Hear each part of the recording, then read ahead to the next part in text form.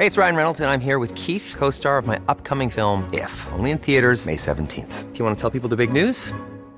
All right, I'll do it. Sign up now and you'll get unlimited for $15 a month and 6 months of Paramount Plus Essential Plan on us. MintMobile.com/switch. Upfront payment of $45 equivalent to $15 per month. Unlimited over 40 gigabytes per month. Face lower speeds. Videos at 480p. Active Mint customers by 531.24 get 6 months of Paramount Plus Essential Plan. Auto renews after 6 months. Offer ends May 31st, 2024. Separate Paramount Plus registration required. Terms and conditions apply if rated PG. In the spirit of ANU's motto, which is first to know the nature of things, we acknowledge the traditional custodians of country throughout Australia and their connections to land, sea and waterways which were never ceded. We pay our respects to their elders past and present and extend our respect to Aboriginal and Torres Strait Islander peoples listening today. I asked the Prime Minister, how good is Australia? Please explain. I'm here to make a public statement. Look, I'm going to shirt front, Mr. Putin. I am a fighter and not a quitter. I don't think I know. I want to thank that fellow down under. Oh, fair shake of the sauce bottle, mate. G'day there, Mark Kenny with another episode of Democracy Sausage, which, as you know, comes each and every week indeed, from the studios of the Australian National University, and really glad that you could spend a bit of time with us again this week. I'm joined, as usual, by Dr. Maria Taflaga, political scientist, senior lecturer in the School of Politics and International Relations. Maria, welcome. Hello, Mark. Hi, everyone. Now, I thought what we should do today, perhaps a bit different, rather than bringing in a guest, just have a bit of a chat about, I guess, some of the big issues. There's a lot of stories around at the moment, some really big ones, which really raise some questions about our governance, about our politics, some of them which date back to the previous government, which doesn't loom all that fondly in the memories of many, as we can say, if only from the election itself, but certainly from some of the stories that have come out since. Having 5 ministries, for example. Who could forget the 5 ministries? Who could forget it? But we see another echo of that administration with a story that's come out in the last 24 hours, really, just yesterday as we record this. And this is the story, the Audit Office story, about a $2 billion health funding program that is called the Community Health and Hospitals Program, CHHP, set up in December 2018, which is not that long before the 2019 election, and which then dispersed quite a lot of money, Maria, in a fairly unorthodox way. Yeah, that's right. I guess the hint is in the sort of community title there. A bit like the community sports grants and these sorts of things. Exactly. And sadly, I can't think of any health-related words that rhyme with rorts, and I know that's a bit. We'll get to it. Yeah, and I mean that's sort of to trivialise this, but this is actually an outrageous story, right? This is stealth health, I'm going to call it. Stealth health. Okay, fair enough. You've heard it here first. I mean, if we think about it, there's sort of two things here, right? So this report that the ANAO has written is quite scathing. So, for example, it says that the report found that there was a warning from the Australian government solicitor that there was no legislation that could be relied on to authorise the expenditure. And the response of the health department was that it would proceed to execute these grants anyway. And it noted in its advice to the minister that there may be adverse commentary from the ANAO and any parties exposed to the expenditure. So basically what this boils down to, for those of you playing at home, is that there is quite likely some legal question mark over the legality of this spending in a similar way that there was over the spending of the sports rorts. But here we're not really talking about dunnies at sports fields, right? We are talking about people's health being disproportionately redirected to marginal electorates. You know, it says that 45% of these projects went to marginal electorates. And when we actually look at the distribution of poor people across this country, they are actually overwhelmingly concentrated in safe seats, National Party seats and Labor Party seats. So this is just disgraceful. It is. It's just another example of the way systems have broken down. Propriety has taken a back seat. Politics has taken over governing decisions. It says of the program, executive oversight, risk and fraud management were deficient. Health did not seek to advise the government whether National Partnership Agreement project selection was aligned to CHHP objectives. Projects funded under grant agreements were designed, assessed, established and managed in a manner that was largely inconsistent with the Commonwealth grant rules and guidelines. And I read somewhere else in one of the media reports that the department was actually finding out in some cases who had been successful in receiving these grants that were being decided by executive government. The department, that is bureaucrats, were having to find out by reading the media. That's right. That's right. What they're supposed to be implementing and funding, you know.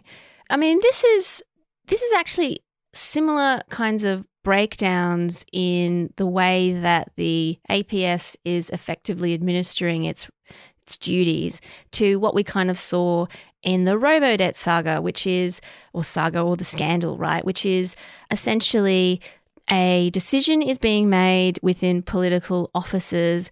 The bureaucracy is not always aware of what the actual decision is, or it is seeking to find a solution to, you know, a political problem that is not always on a firm legal basis.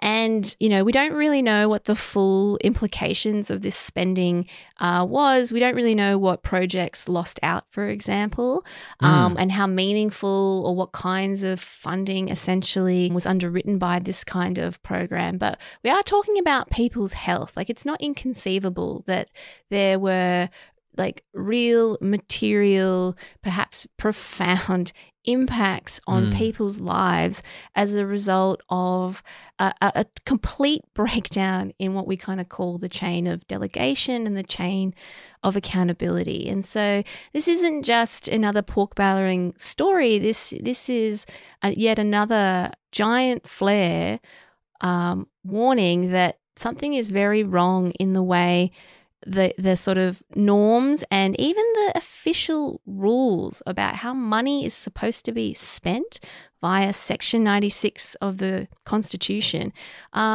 are being undermined. Yeah. And we shouldn't forget, really, that this is at the same time, this is running parallel with the aforementioned and long-remembered Sports Rorts community grants program as well. Exactly. So this is running in tandem in a different funding line and a different portfolio, but using the same abuses of process to use public dollars for campaign purposes. That's what it amounts to. A government buying favours, in a sense, building up its stocks, currying favour from voters by being able to put money into certain electorates that it sees as politically advantageous. And of course, we know with the Sports Rorts saga, which was, you know, going at full tilt in early 2020 when those revelations came out, again from the Australian National Audit Office, that we know that the colour-coded spreadsheet eventually emerged. We don't know whether there's been a colour-coded spreadsheet in this case as well. Yeah, it's reasonable to imagine that's possible. I mean, some criteria was being used which were political rather than administrative in terms of the best allocation of these dollars. So it's really quite astonishing to think that, and $2 billion, it's quite a bit bigger. Yeah, it's a lot of money. I mean, it sort of underlines the fact that what we've actually kind of seen is a breakdown of governing and what we kind of call in political science like the mediatization of politics, which is essentially where political communication or campaigning prerogatives sort of subsume other processes of government, right? And here we would just be thinking about the correct and legally firmed basis of spending public dollars. And it is actually related to that other big story that is floating around, which is the PricewaterhouseCoopers scandal around consultancies, right? Because both of these stories speak to the hollowing out and de-skilling and cowing of the public service. And for those of you that are not from Canberra and don't really think the public service is very interesting or important, I mean, in essence, in our political system, the way it is designed is that we elect our politicians to do politics and to have arguments and to basically set directions using ideological heuristics or preferably evidence-based policy, right? And then it's the public service job to essentially work out how to administer these things, how to implement them, how to evaluate them, and to offer advice to government about how to achieve those goals in a way that spends money well, that actually serves the people and is crucially actually legal. And what these scandals keep revealing is a breakdown of that sort of, Frankenfearless advice model that we've all been told is supposed to be this relationship between our elected political elites and our non-elected bureaucratic elites. And we're actually seeing it kind of fail on multiple fronts. Like we're not necessarily seeing the right kind of cautionary advice in place. That is in part because it's being crowded out in some circumstances by consultants, and that might have occurred because the public service has actually lost the skills to offer that advice, or worse, has lost the skills to assess the quality of the advice it's being given, which is actually far more serious if you think about it, right? You don't even know you're being given crap because you don't have the skills to understand that it's crap, right? And you've paid millions of dollars for the privilege. So that's the sort of advice side. But then we're also kind of seeing that the public service is perhaps taking its role as responsive implementers in some cases a little too seriously and not pushing back and saying, well, that's impractical and that's illegal, Minister, right? And that is actually truly, that's really disturbing because that we're talking about the bones of things, we're not talking about surface level stuff here. No, that's right. And that's a slide, right? Once you start that slide and you don't do anything to arrest it once these revelations come out, then you were in serious trouble. I mean, you're in the process of significantly transforming the very basis of our governance and our politics, and what people can expect, the procedural fairness, the policy rigour that needs to be associated with the raising and expenditure of taxpayers' funds. Well, yes, it essentially leads to like a clientelistic spoils sort of system. Elect the blue team, elect the green team. And you descend into this kind of relativism as well, where because. And we hear this in kind of regular discourse a lot. Everyone does it, I mean, we've long had this culture in Australia where we say, trouble with elections is no matter who you vote for, a politician wins. But the thing is, we've had a sound public service, we've had a rule of law, we've had objectivity in policy development and delivery through a very significant public sector that has been independent and honourable. There have been mistakes made, of course, and there have been malfeasance from time to time.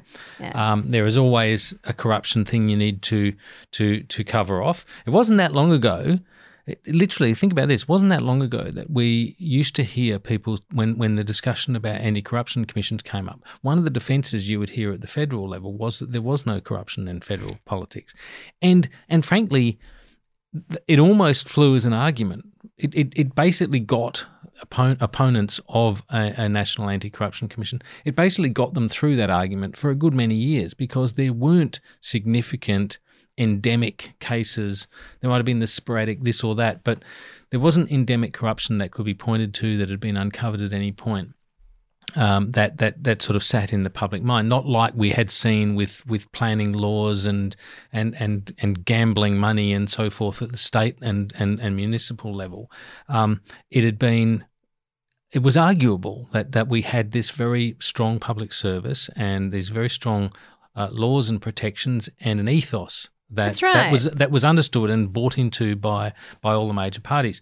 Now we have a situation where we're seeing a number of these things come up now, and sports rorts is one, and this is another. The PwC scandal, absolutely outrageous, a function of a whole process.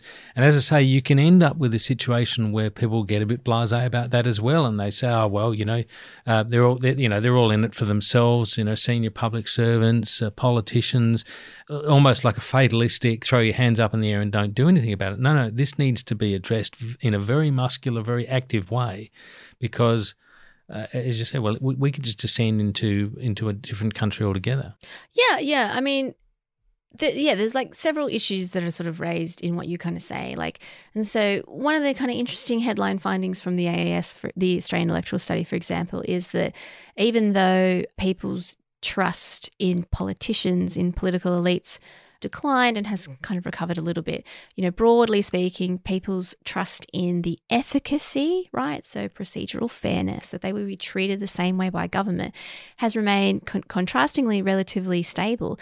But these sort of succession of scandals around implementation, the legal basis of funding allocated, and things like sports rorts, where it seems like one rule is applied to one set of citizens, and then, resisting, for example, the Anti-Corruption Commission was so corrosive because it really just sort of said there's one set of rules for one group of people and another for another group of people, right? That really violates this myth we have in Australia about the fair go and fairness. And you raised this question of an ethos, and I do think many public servants still feel this really strongly, right?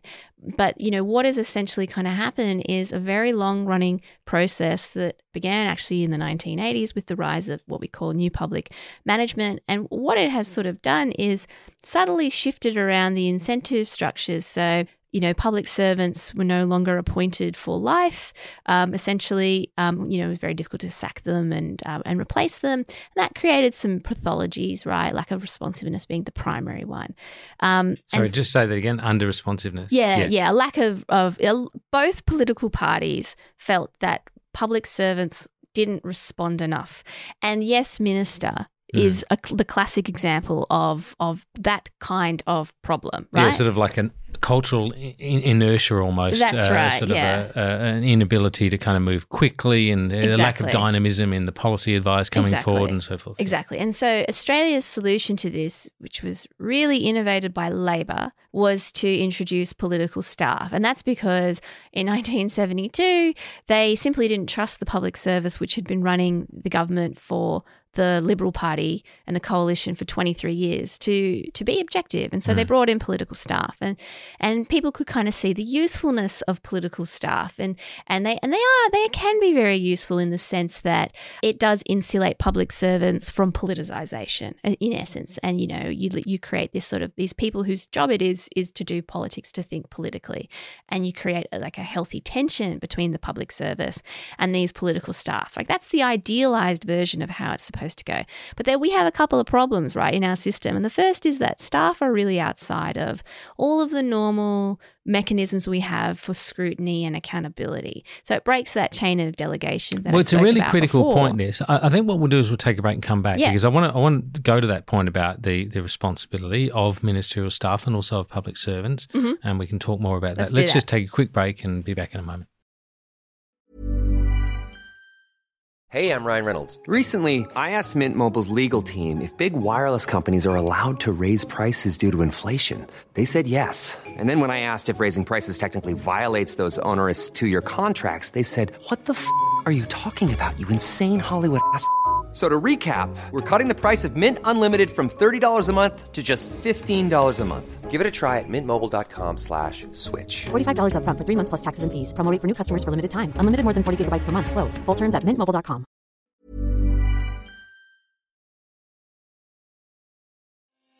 Hi, I'm Sharon Bessel. Policy Forum Pod is the podcast for those who want to dig a little deeper into the policy challenges facing Australia and its region. Each week we bring together expert analysis to tackle the big issues facing our region and to propose policy solutions. It's insightful, it's positive, and it's always fun. Policy Forum Pod is out every Friday. You can find it on iTunes, Spotify, or wherever you get your pods. Or find us at policyforum.net/podcasts. Welcome back. Now, we were talking, Maria, about ministerial staff and that accountability line. I think it's a really interesting one because, as you're saying, they sort of exist in this kind of nether region. I mean, ministerial responsibility is an absolutely fundamental tenet of our Westminster system, and ministers are responsible to the Parliament. The executive is responsible to the Parliament is responsible to the people, and of course the public servants who provide the service and advice to executive government, they do so according to a Public Service Act and are answerable, and there are very strict laws and accountabilities. But then you get this manifestation that sort of sits in between these two things. They're public. They're paid on the public purse. They're ministerial staff. They answer directly to the minister. The minister doesn't seem to be responsible in practical terms for their mistakes. We've seen this in a number of instances where ministerial staff have overstepped their authority. And we've seen a tendency, really, in my view, and I've spoken about this before, a tendency for the senior levels of the public service, going back to your point about making it easier to get rid of particularly senior public service and departmental heads and the like. You've seen this sort of morphing of departmental heads and senior public servants into kind of ministerial staff. Everyone's suddenly interested in keeping the minister happy because everyone's job relies on the minister. And you've got this group who have a lot of sway in the process, senior advisors, policy advisors in particular areas. They're not answerable to the Parliament and they're not answerable to the public service. Yeah, so political staff are really convenient for elected elites because they can kind of do a lot of the things that you said around shielding the minister from certain kinds of knowledge. But they can also, there is a positive side to it as well. They exercise, the thing is though, sorry to cut you off, yes. but they exercise ministerial authority. Well, they're not supposed to, I know, but they do. In practice, we know that has happened. Well, I think it happens on a regular basis at some level. I'm not saying that all of them go beyond their remit or whatever, but what I'm saying is that in their dealings with senior public service, they speak for the minister. In their dealings which is with what they're not supposed to, but we kind of know anecdotally that happens. Well, that's right, because the minister's in the House, on the floor of the House, or the minister's in meetings, and the advisor who handles, let's say, one particular area of health policy is talking to the departmental secretary or one of the policy heads in that area and explains what the minister needs, what the minister wants, what the government is planning to do here. Effectively, they're operating with delegated power, and this is pretty much central to what they do a lot of the time. Yeah, and I think that's not necessarily a problem if they were brought properly into that sort of chain of accountability, because why has this situation emerged, right? It's not just that it's politically convenient, it's that the governing is so complex compared to what was expected, in even in 1983, for example, right? And so you've actually had a series of processes shift incentive structures within the APS. And so part of it is that it's easier to replace the sort of most senior levels of the public service, and also there's been a really strong narrative, really strongly favoured in large part by the coalition that sort of ideologically is often opposed to a public sector, because that aligns with, the sort of neoliberal turn of the 1980s. Think Thatcher and Reagan, who ironically often increased the size of government whilst talking down government. So there's sort of that. And it sort of reached its crescendo, I suppose, in that speech that Morrison gave to the Public Service Board just after his election in 2019, where he basically said, you are implementers. Yeah, we do the policy and the ideas, you do the implementation. And we see that in this scandal we've just seen here, right? There's this health program. Effectively, their idea was to dole out all this money and dole it out against criteria that were essentially politically advantageous as they assessed them, and the department playing catch up. And what do we find out about it? I mean, it's 2023. Exactly. And we find out about this that was going on in 2018. It's been found out by one of the proper and more rigorous audit processes that we have built into the system, which is the Australian National Audit Office, and that's great. And that's pretty much how we found out about sports as well. Yeah. You wouldn't call it timely, though, would you? I mean, there's a whole No. term of government, that prevailed at that time. And bearing in mind how close the 2019 election actually was in the end, Labor went in as the hot favourite and came out as still in opposition. Yeah. How much did these sorts of programs, the cumulative effect of sports, and now we have, stealth health. Yeah. I know it's pretty weak, but it's best I've got at the moment. Yeah. Well, I mean, it's kind of hard to know, right? From a measurement perspective, we would probably say that it might be noise because it's just intangible.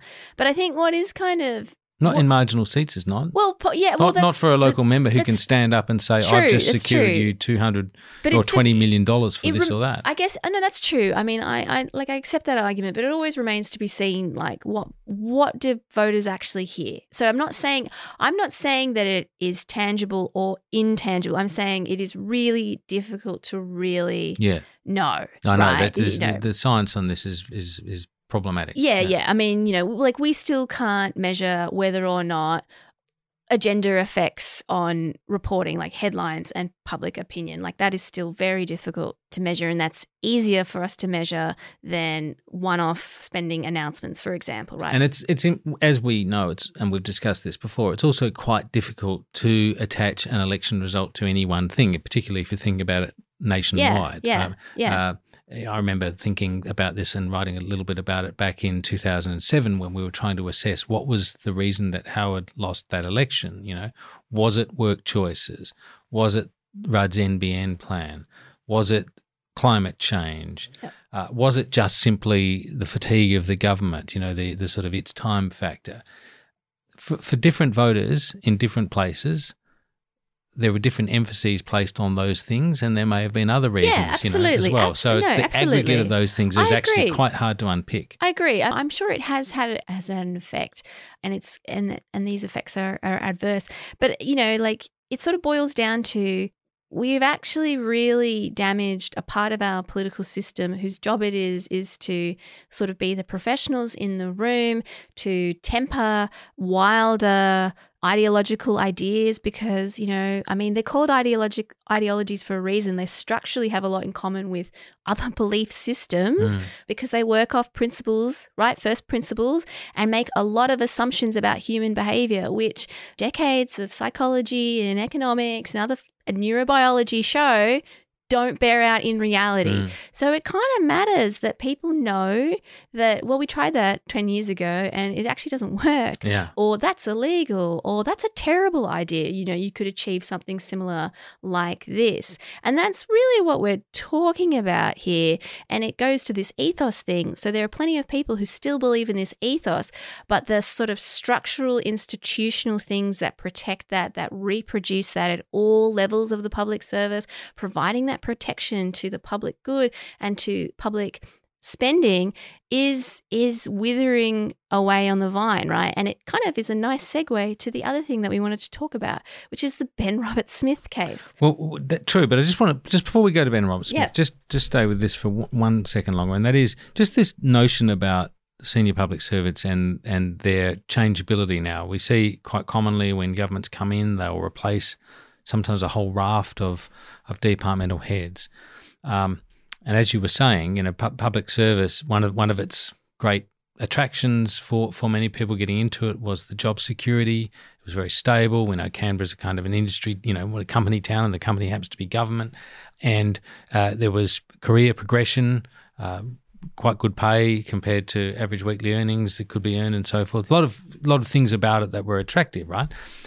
But that job security, an absolutely key thing, and the fact of it wasn't just about attraction, it was about having an incorruptible public service, right?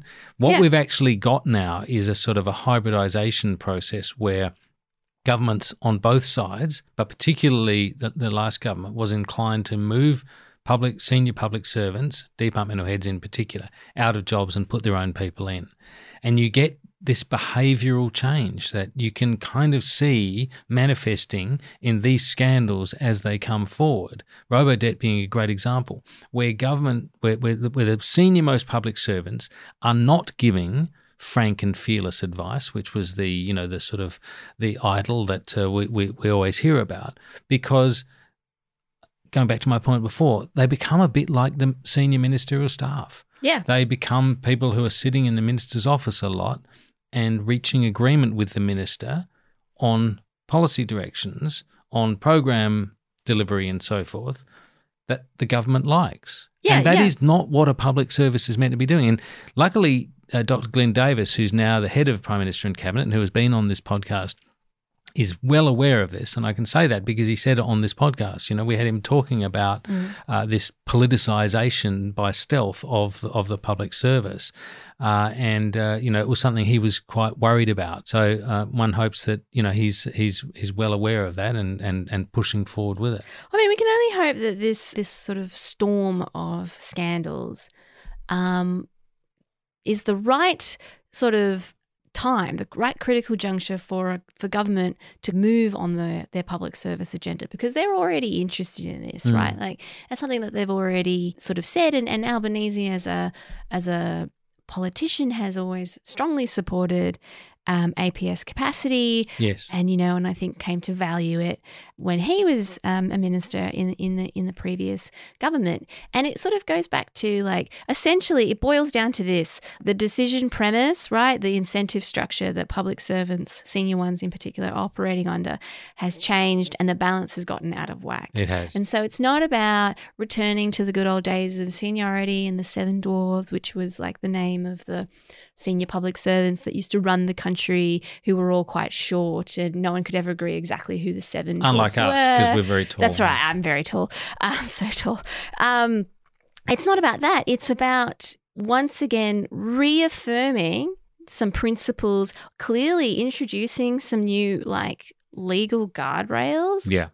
And reconsidering this accountability framework. But that's a big ask for politicians, to basically make this sort of get out of jail free card no longer the get out of jail free card. I mean, like a really crystalline example of this is, staff were often blamed in the last government for not telling their principal, the minister, the prime minister, about what happened with Brittany Hibbigans, for example. And that is and sports rorts. And I mean, sports the rorts, colour-coded and so many, spreadsheet exactly. was denied at the Precisely. Prime Ministerial Office level, even though Prime Ministerial Office staff were involved in it. Exactly. And I mean, if we it's recall, just a debacle. Yeah, not Bridget Archer, my apologies. Senator Mackenzie lost her job because she accepted a donation from a gun club, not because of free sports membership, rort. indeed. Yeah, exactly right. Yeah. So changing this dynamic would be really important. And just like introducing a corruption in a body, like, if you don't actually do a good job of setting it up, you might actually create more problems or not solve the original problem. So the best thing the government can do is to support efforts of Glenn Davis and others, Andrew Podger, who works in our department, and others, to really shepherd through, or to reinvigorate the ethos of a strong and independent public service that is capable of giving governments advice that they may not like, that may be politically inconvenient for them at that time, but which represents the best professional judgment about what is in the national interest. That's right. And the best public servants are all political, if you think about it, i.e. they are thinking about the political implications of decisions and anticipating political problems, but they're not they're not partisans. They're not partisans, Yeah. right? And, Sir Humphrey, he is all political, sometimes rather self-interested. But, Sometimes. but he's a caricature. Yeah. Yeah. Like, one of my favourite examples is Henry Bland basically spent several years trying to convince Billy McMahon to remove the marriage bar from hiring women who'd gotten married in the APS, right? It's quite clear that people who actually have a lot of experience in running stuff can help politicians achieve their goals that align with ideology, that are on a firm legal basis, will work and actually spend money in a good way. Is that such a problem? Yeah, that's right. And establishing that highly skilled, honourable public service, which really stresses that independence and which values the professionalism of its delivery Of its expertise.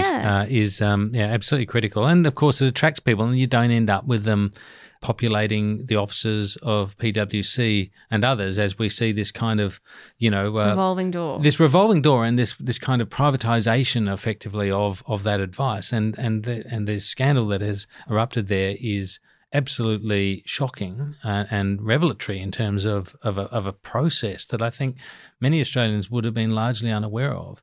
Yeah. Just the extent of these contracts. I mean, what was it in 1 year? There was $20.8 billion spent on consultancies. That's right. I mean, if you look at a long run graph, it really sort of seems to pick up in the early 2000s, and the amount we spend on consultancies is actually wholly consistent with the process that we sort of outlined at the beginning, right? This sort of shift in incentive structures and de-skilling of the public service, this sort of reducing the public service down. And over time, you've sort of seen a lack of an ability for the public service to bring in expertise because it's been so eroded through the efficiency dividend. Like we're now talking, that happened during the GFC, which was 2008. So we're talking, this is the effect of 15 years of efficiency dividend, right? And a culture in a corporate that. So we're now getting the deficiency dividend.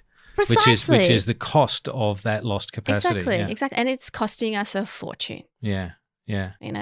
Now, you were raising one other issue, which was Ben Roberts-Smith, which all goes to these stories are all linked. Like it goes to organisations. It goes to that, and it also goes to the role of media and the capacity of media to uncover these sorts of stories. That's right, and the extent to which media companies are prepared to take those risks. Big financial investments involved in long-run investigations, of course, and then all those defamation risks that seem to come with them. This is a defamation case, right? Yeah. It's actually not a criminal trial. No. So why is this a significant case, Mark? What does it mean for the media? Well, I think the best way of describing it is to think about where we would be had it gone the other way, right? Because this was a very long-run investigation by Fairfax at the time, where I used to work, was working there indeed at the time.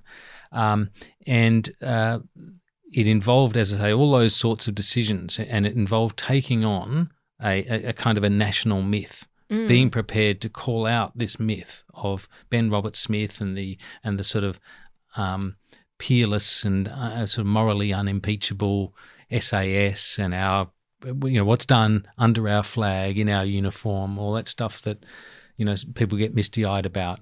And this story challenged all that. When word came that there was another side to this, that appalling acts had gone on.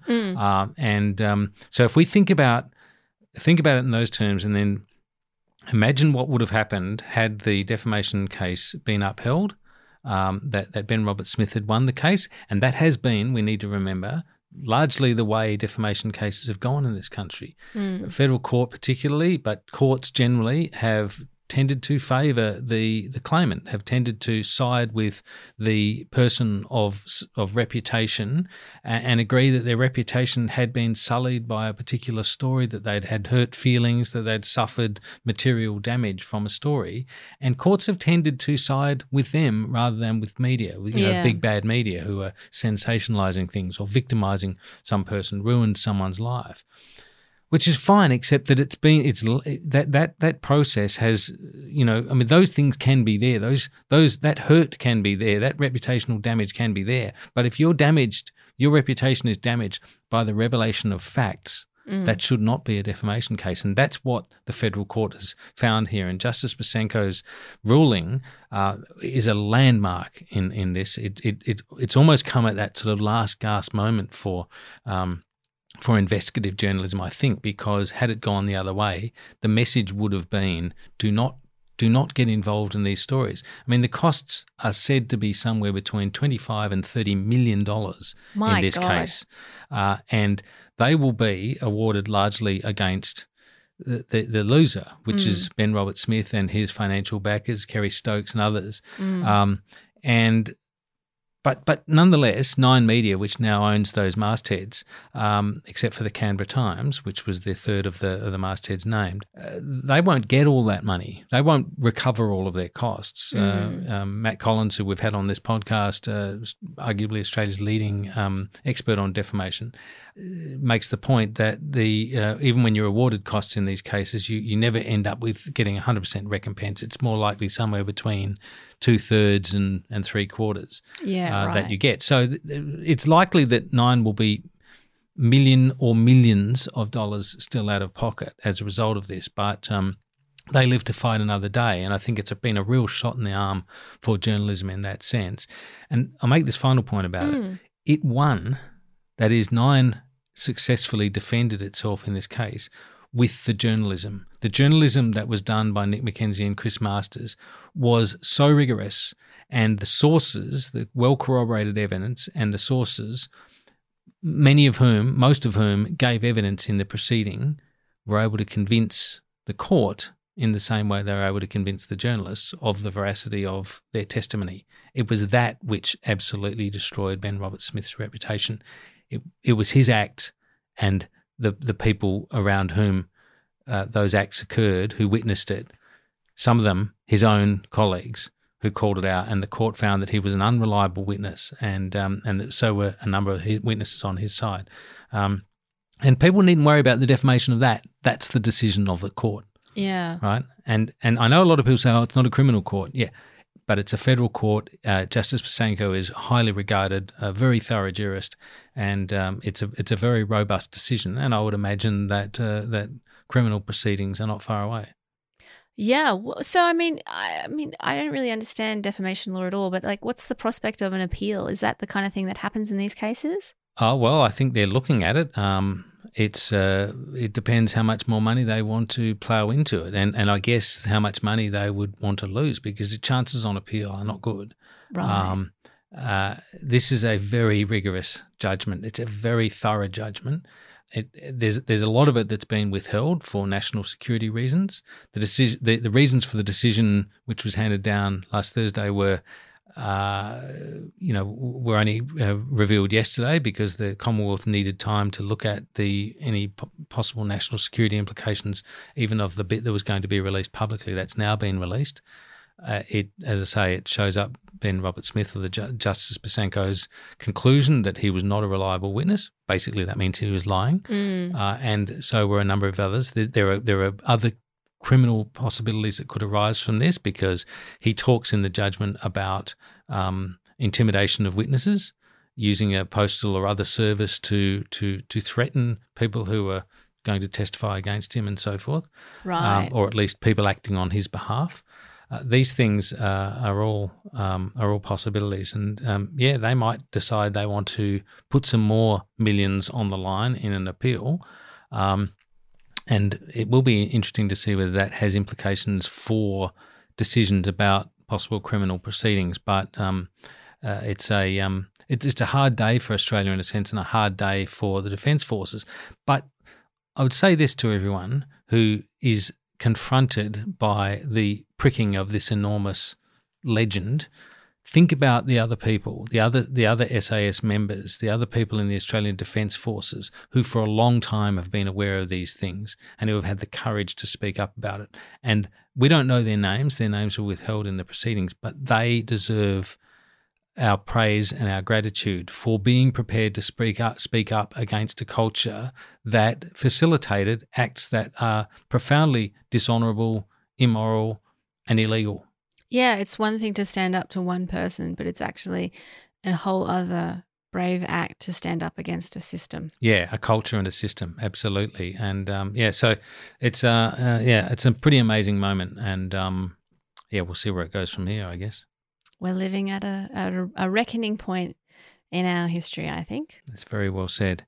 So that's it for Democracy Sausage this week. Thanks, Maria. It's been good just the two of us having a bit of a chat, without, just being able to get into a few of these issues in a different way. Yeah, that's right. It's been fun, I guess, not having to worry about interrupting other people. No, that's right. We could just interrupt each other. Exactly. Yeah, terrific. Well, thank you for being with us again on another Democracy Sausage from the ANU, and we'll see you again next week. Until then, bye for now. Bye.